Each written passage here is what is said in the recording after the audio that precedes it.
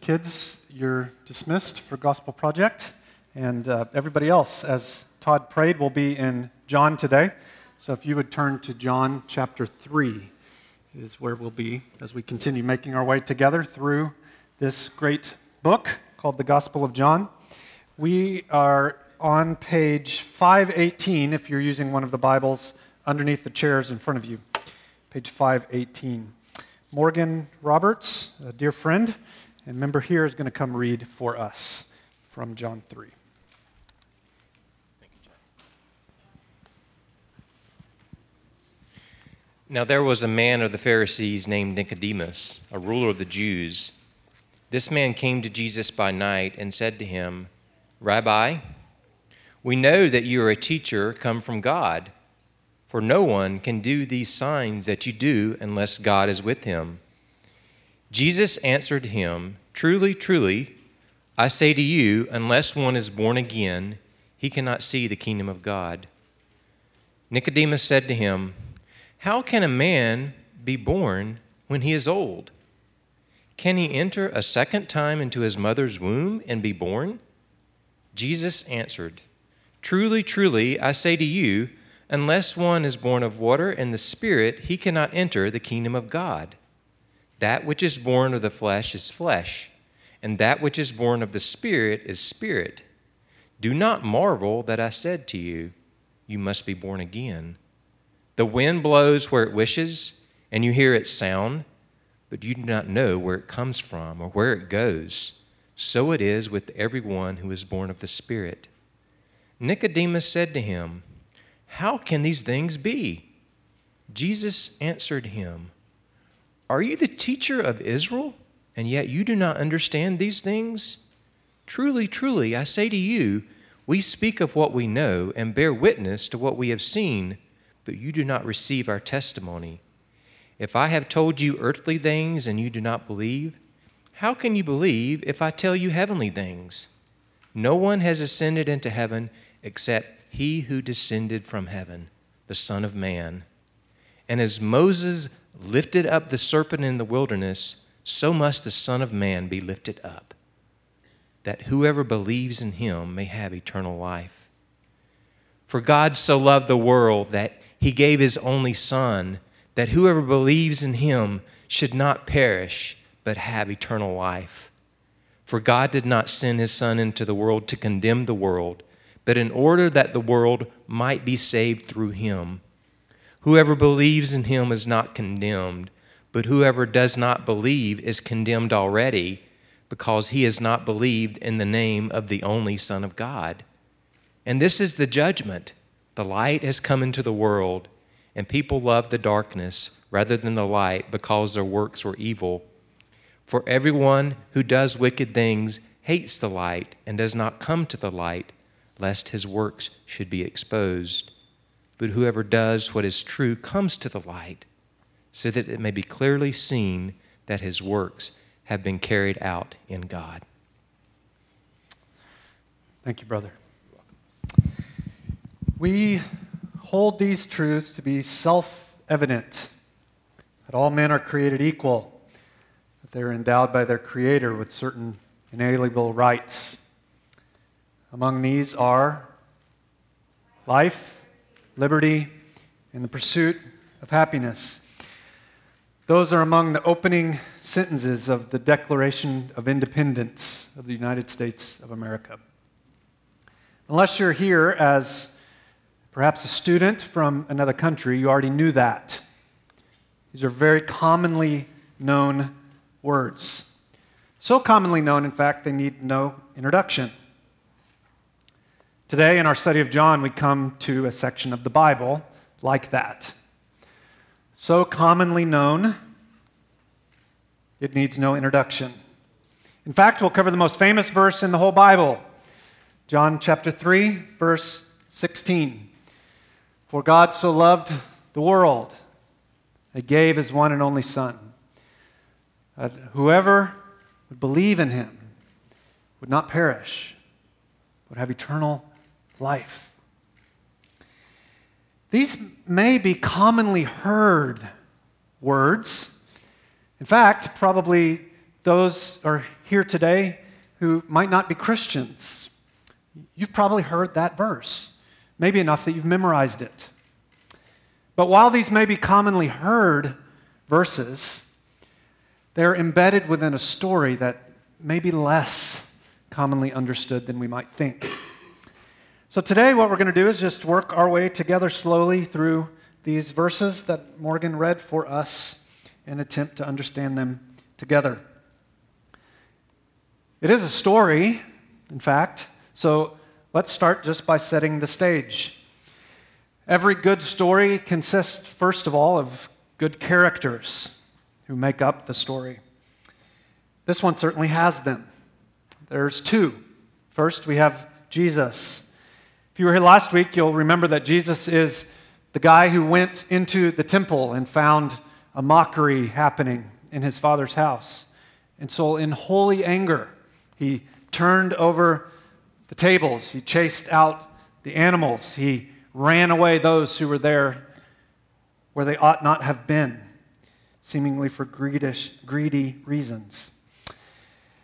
This was the young spiritual leader with no formal training, and yet he was eternal God in a body. The other character is Nicodemus. Nicodemus was a Pharisee. Now that's a word not familiar to some of us. If you read the Old Testament, that first 2/3 of your Bible, you won't see that word. It's not there. Between the end of Malachi and the start of Matthew 1, it's just a page turn for us, but a period of over 400 years passed. And in that period of time, lots of things changed. There was new religious civil parties that rose up. One of those was a group called the Pharisees. They were the conservative people of the day. And embedded within that group was a group called the Sanhedrin. The closest thing we would have today would be the Supreme Court. These were the ruling body of leaders among the Jews. And Nicodemus was one of them. But more interesting even than that, I think, is if you look at verse 10. Jesus called Nicodemus the teacher of Israel. In other words, he's saying Nicodemus was a man of great knowledge, a man of significant responsibility, a man who would have been thought of as having unique spiritual authority. He had money, he was from a solid family, he lived a religious, upright, impeccable life. He was a classic aristocrat, distinguished, well-known, respected. He was a man of status. He was a man of swag. So these are the characters: Jesus and Nicodemus. Every story has good characters. But even more importantly, every story has conflict. Whether you pick up a children's book or see a movie you'd be embarrassed for your mom to be sitting next to you, the central ingredient in a story is conflict. What moves the story along is tension. It's rather easy to miss the tension in this story, but it's there. It's present. Let me see if I can draw it out for you. Nicodemus had reached the very pinnacle of both religious and civil life. He had the corner office. He had the fat stock options. According to the beliefs of the day, if anyone was to be on good terms with God, it was Nicodemus. When he walked into a room, this was the guy people wanted to take selfies with. He was the spiritual Yoda of the first century. The force was strong with this one. Nicodemus came to Jesus with what at first seems like a genuine curiosity. And there certainly was, no doubt, seeds of that there. But he also came with a fair amount of smugness. Let me show you that in verse 2. This man came to Jesus by night. And he said to him, Rabbi, we know that you're the teacher come from God, for no one can do these signs unless God is with him. In a sense, there's an interest, a curiosity from Nicodemus, but there definitely is also the wealthy sage talking down to Jesus by claiming that he had the power, the authority, the right to determine if Jesus was, in fact, who he claimed to be. You've been around this kind of person. It's the person who pays you a compliment, but does so with a slight uptick of the nose as they look down on you. How do we know that? I mean, how do we know I'm not reading into the text? Well, look at verse 3. Here it's plain. Jesus answered, Truly, truly, I say to you, unless one's born again, he cannot see the kingdom of God. Jesus sees right through Nicodemus' smugness, and he goes to the very heart of the matter. If you find yourself bored with the Bible, one of the things you can do is simply ask, what is the mood of this passage? What's the feelings around it? Is it happy? Is it sad? Is it tense? Is it light? And Jesus here is, without a doubt, confronting Nicodemus. These are heavy words. You see, in a sentence, Jesus tears down everything Nicodemus ever believed would make him right with God. He says, Nicodemus, not only did you not come to me in a true position of authority and entitlement, you're at present outside the kingdom of God. Let me see if I can apply that. Friends, your credentials before God are of no effect. God is not impressed with you. You don't wow God with your good deeds. It makes no difference how much you know or how nice you are. Whether you've regularly engaged in the big sins or people don't even catch you in the little ones. Your spiritual resume is not only unimpressive to God, it is in and of itself repugnant to Him. Because commingled apart from God with even the good things we do are sinful, selfish motives. There is always, apart from the Lord, a self-righteousness about us, a pride, an arrogance. Nicodemus had that, and you and I also have it. It's part of what it means to be a fallen human being. Your relative goodness or badness compared to other people, don't nudge your neighbor, makes no difference. God's perfection is the only standard that matters. Now let me put that in a rather provocative way. And I do so not to be overly dramatic, but hopefully to cause you to feel something of what Nicodemus might have felt. The serial rapist and the stay-at-home mom who blows her top at her child in selfish anger are no different before a holy God. See, the scriptures tell us to have failed in one part of what God expects is to have failed from it all. To be sinful in one area is to be guilty of the whole.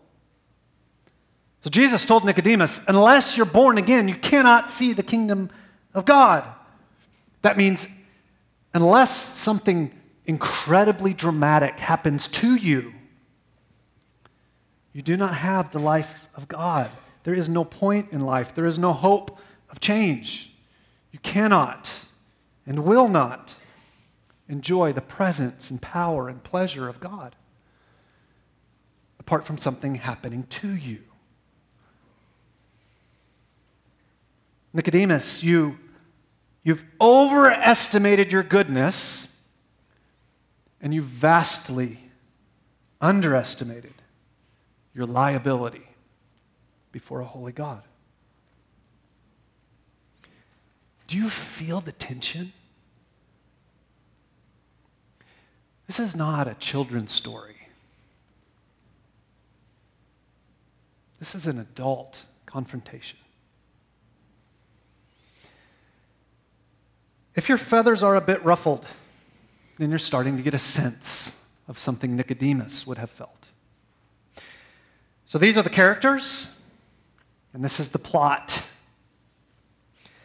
But let's get to the very heart of the story. This phrase, the sentence, "you must be born again." We'll spend the remaining time we have together on that. Let's consider what it means to be born again through 4 movements, if you will. First, what it is. What is it to be born again? This is the easiest of the 4 things we'll consider. Not that it's simple, not that we can bring it about ourselves, but its meaning is rather plain. Being born again is to be given spiritual life. Being born again is to be given spiritual life. You see, we're all born physically alive, but spiritually dead. Humanity as a whole, and in every single human heart, we are people separated from God. That's what death is. It's a separation. Whether that's a separation physically of our souls from our bodies, or when we're born physically, a separation of spiritual life from us in the immaterial part of us. It's always a separation. In the language of Ephesians chapter 2, we are born dead in our trespasses and sins. And the only way to get right with God is for God to give life to us. This is the plain meaning of what Jesus says. You must be born again.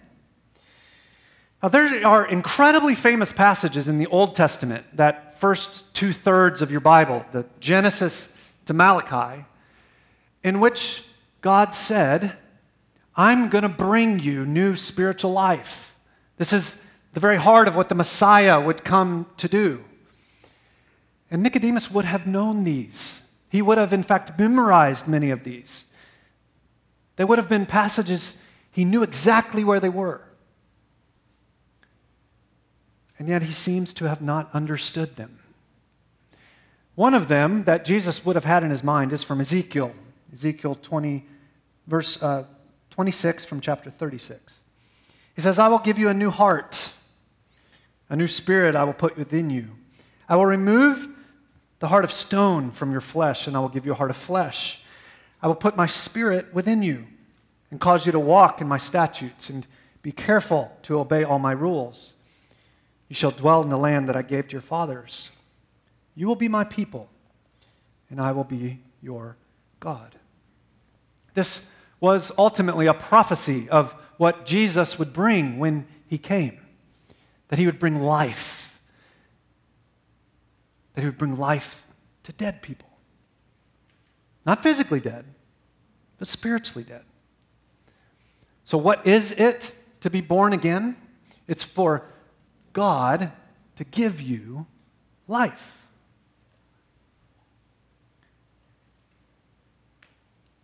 It seems today that the only people who use that language are politicians who were not so sure based on their actions if it's actually happened to them. But this is a thoroughly Christian thing.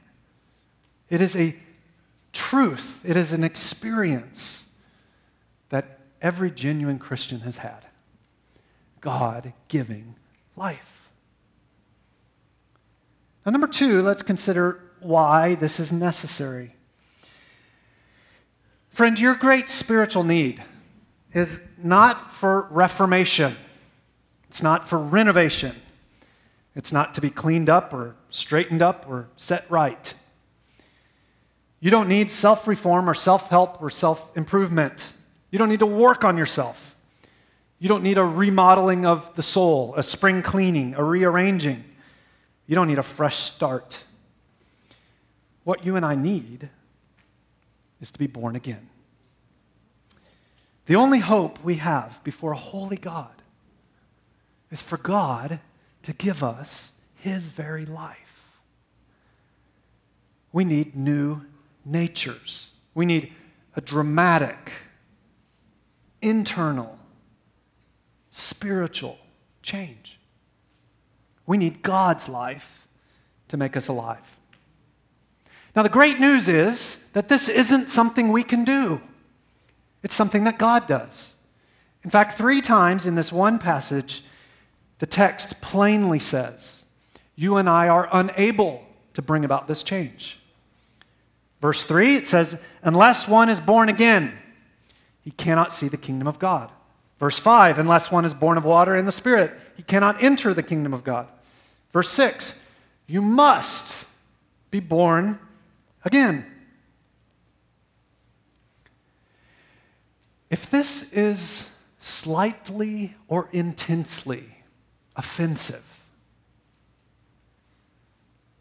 then you're starting to get a sense of what Christianity actually is.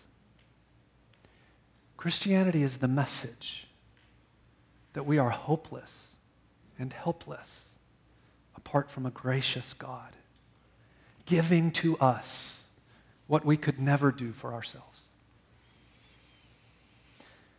Scholar D.A. Carson puts it this way: if Nicodemus, with his knowledge, his gifts, his understanding, his position, his integrity, cannot enter the promised kingdom by virtue of his standing and works, what hope is there for anyone else who seeks salvation along these lines? Friends, Nicodemus had more moral uprightness, more ethical straightness, more biblical knowledge than anyone else in the room does. And yet that wasn't enough. He was still spiritually dead. Are you?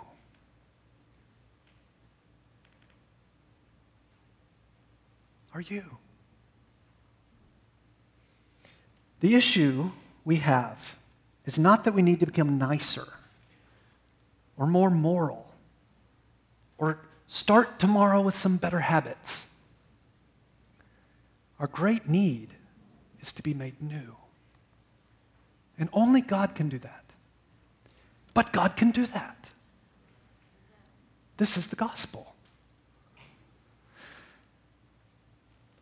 At the end of the day, I don't think you actually need convincing. Deep down inside,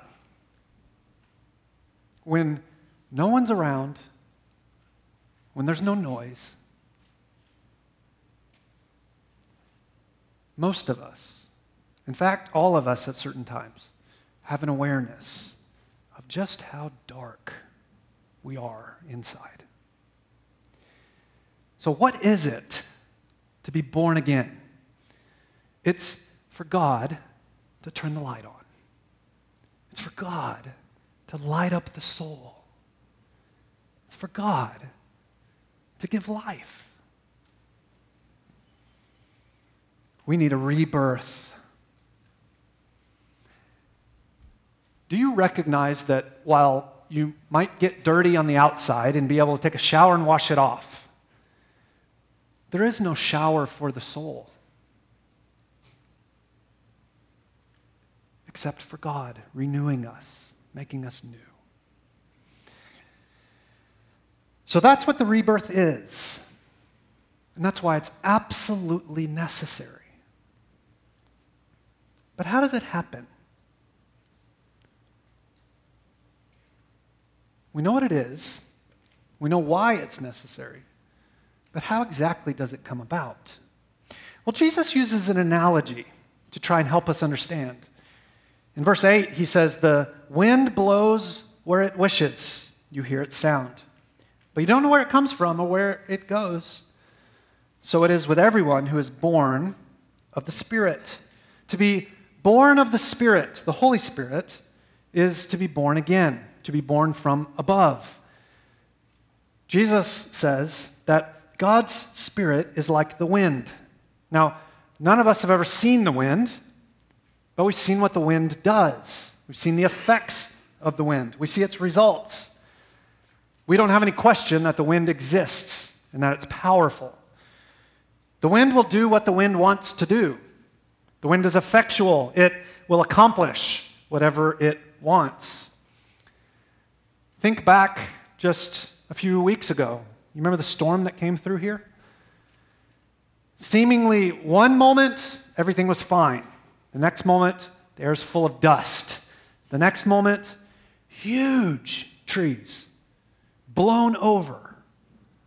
Trees that took decades and decades and decades to grow. In an instant, lying on the ground. Took me over an hour to drive home. I live 5 minutes from here because of all the trees and water. No question, the wind exists. Think even more, though, of what we've seen on our phones in even the last few days. 2 tremendous hurricanes ravaging islands, the United States itself. Powerful, effective, able to do whatever it wants to do. Jesus says the Spirit, the Holy Spirit, is like that. He is without parallel in his power. But there is a big difference. The physical wind very often brings with it destruction. But the spiritual wind, the Holy Spirit, instead brings production of life, spiritual life. You see, when someone's born again, the Spirit brings life, gives life, answers the telephone. It's ringing again. It's a miracle. God bringing a dead sinner rebirth. Another analogy that Jesus makes here is that we didn't choose to get conceived. You, in fact, had no part at all in that. You didn't choose when you were born or whom you were born to. These are things that happened simply to you, completely, 100% outside of your control. Now, what's the corollary? It's that being reborn spiritually works the same way. You don't bring it about. You don't cause it to happen. You're not in charge of it. God does it. Just like you were physically born, God causes one to be spiritually reborn. Christians, you were given eternal life, spiritual life. That was a work of God's Spirit, not your own. But don't misunderstand me. One of the tension points in this passage is that doesn't mean that you don't do anything. How exactly this works, I can't quite flesh it all out. But there's no doubt both truths are here. You do nothing to bring spiritual life to yourself, and yet you have a responsibility. You see, Christianity doesn't say, I'm off the hook. It's not fatalism. If you're here today and you're not a Christian, you have a responsibility. You are accountable for something. That something is to believe, to turn from sin and to turn to God. That's very clear in verse 13. No one has ascended into heaven except he who descended from heaven, the Son of Man. Now, if this hasn't been weird enough for you yet, we're going to crank it up a notch. Verse 14, as Moses lifted up the serpent in the wilderness, so the Son of Man must be lifted up, that whoever believes in him may have eternal life. That's incredibly weird to us, but it would not have been weird to Nicodemus. Pretty much any chapter of the Gospel of John, if you could pick it up like a towel and wring it out, the Old Testament would come pouring out. It is full of references, quotations, allusions to things in the Old Testament. This is one of them. Very unfamiliar to many of us, but it would have been like the back of Nicodemus' hand. John here is telling us that Jesus referred to a passage in the book of Numbers. Genesis, Exodus, Leviticus, Numbers, the fourth book in your Bible. For time's sake, let me just tell you what happens. This comes from Numbers chapter 21. The Israelites are here in Numbers 21, and they're doing what they did best, complaining. God had rescued them miraculously out of Egypt, the same Egypt that exists today.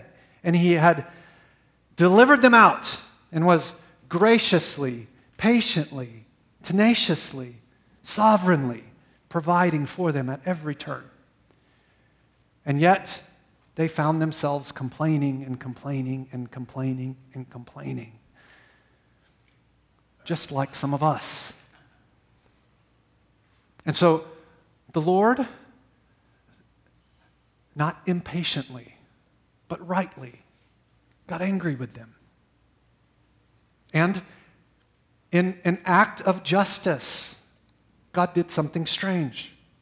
He sent in a bunch of snakes.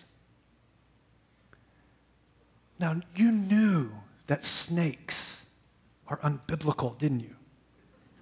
That's why we don't like them. But he sends in these snakes, and the snakes bit some of the people, and they died. And so Moses did what Moses often did. Moses interceded. He came before God in prayer. And he said, God, yes, there are a complaining bunch, but you are a merciful God. Would you show them mercy yet again? And so God told him to do something incredibly weird. In fact, I feel a bit silly telling it to you. But that doesn't mean it didn't happen. God told him, get a bronze snake, make a bronze snake and stick it on a pole. And tell everybody, if you get bit, then quit your complaining, turn from your sin, and look at this bronze snake. And in that act of faith and obedience, God will heal you. You won't die.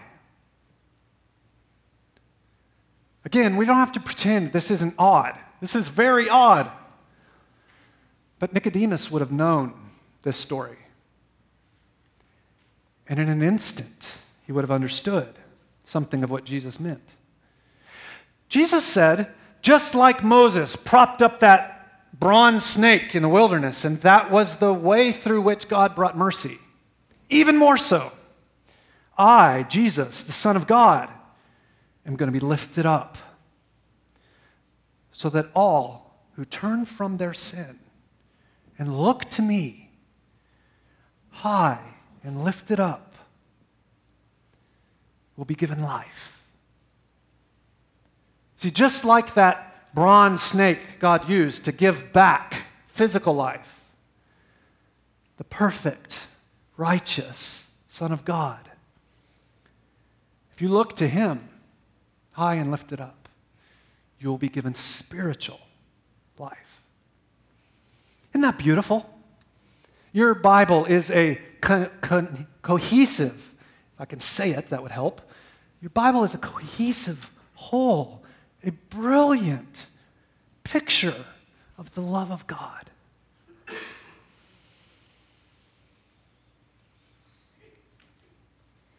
Jesus says, I've got to be put on a cross and lifted up. And then I will be lifted up even higher after I'm resurrected. I will ascend to the very throne room of God. And if you will turn from sin, and turn to me, I will give you life. My dear friend, you have, and I have, a responsibility. That responsibility is not to give life to ourselves. It's not to impress God with how well we perform. It is simply to believe.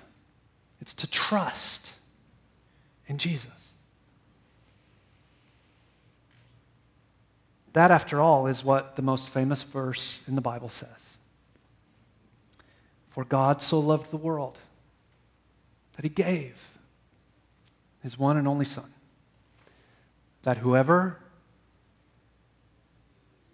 believes should not perish, but have eternal life. So that's what it is to be born again. That's why it's necessary. That's how it happens. The Spirit gives life. In our remaining few minutes, let's consider finally, what does this bring about? What does God putting his life inside of somebody produce? Well, friends, when God enters your life, eternity changes. Eternity changes. We are not here in the West. Those of you from the West know. We are not a people that talk about death very much. It has become a taboo subject. In fact, I think one of the most offensive things we do is we cart off our old people and let someone else deal with them as they die because we don't want to see it. We pretend that it doesn't exist. And then when someone does die, we dress them up. We put makeup on them. We make them look like they're still alive because we can't bear the thought of death. But friend, you and I will die. Unless Jesus returns, your heart will stop beating, your blood will stop pumping, you will lose control of every part of yourself. You will die. In fact, you are closer to death than you were when I started speaking today. And that's saying nothing about the quality of this sermon. We will die. And our lives this side of death are but a moment. But the great news is, you don't have to face the reality of death with any sense of fear. Paul said that to be absent from the body, in other words, to have died, is to be present with the Lord. Death for the Christian ushers us into the very presence of the God we love, when we will see him face to face, be changed, be transformed completely. This is great news. This is what spiritual life, new birth, brings. But that's not all that it brings. We don't simply wait until we die to go to heaven for God to change us. There are, in fact, changes now that come from this new life God has put inside of us. You see, we're given new loves. We have new desires. We begin to love the people of God because we're given a new family. We begin to desire things that are constructive instead of destructive. Our habits begin to gradually change. Our thoughts get transformed. We start wanting to use our time, our money, our talents on things that help other people.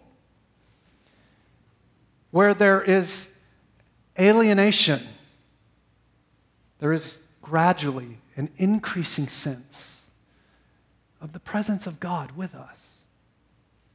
Where there was chaos, there's peace.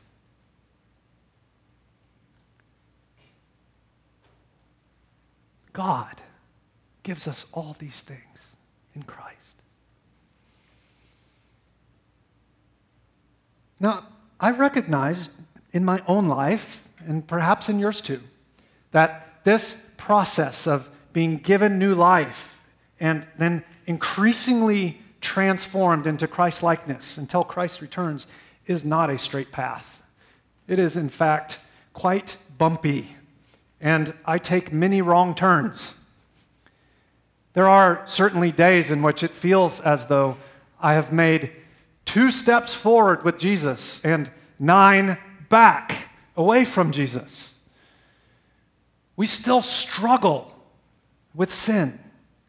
We still choose at times to love other things more than Him. We still do really stupid things. But the Spirit of God is within us. And just like we didn't start this spiritual growth process, we don't finish it. God does. God has firm control and grasp of your soul. And He will finish what He starts. So if you're a follower of Christ and you are discouraged today, would you be reminded of the truth that God's life has been given to you? And He is in you. And He loves you. And He is renewing you. And even your sin can be used by God to change you.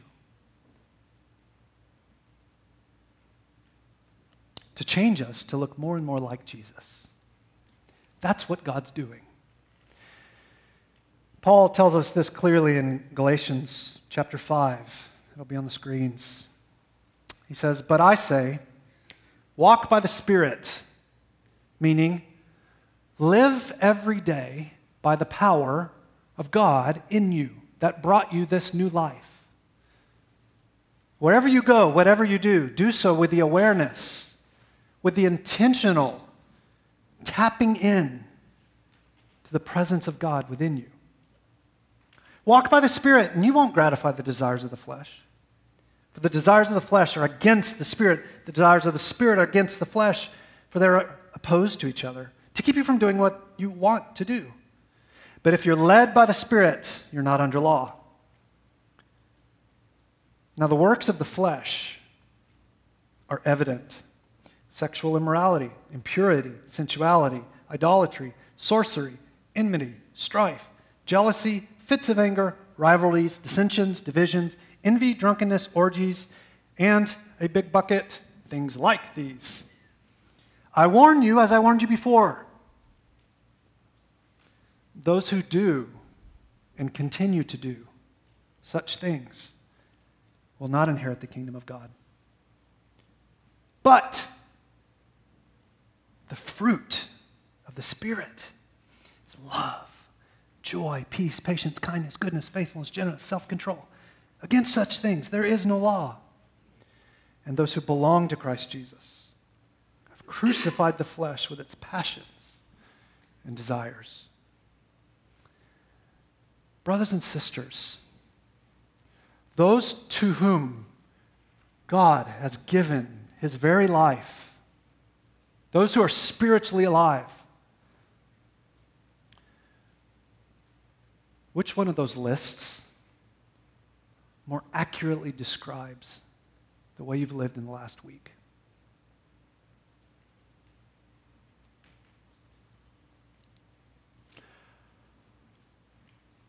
Are you living like the corpse you once were?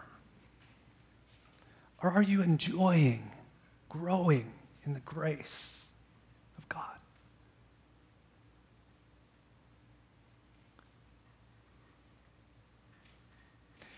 And if you're here today and you've never trusted Christ, the tremendous news of the gospel is not that God, when you meet Him, will have a scale And this scale will have two lists.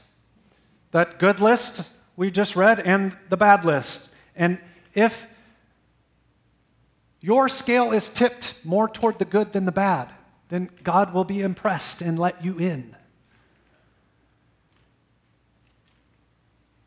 Friends, that's not Christianity. That is Islam. That is Mormonism. That is humanism. That is secular do-goodism. But it's not Christianity. Christianity is God has done for you what you could not do for yourself. God gave his life for you. Won't you believe? Turn from sin. Turn to him.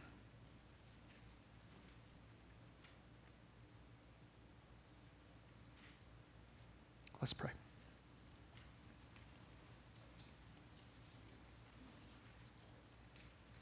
Father, thank you for the miracle of rebirth.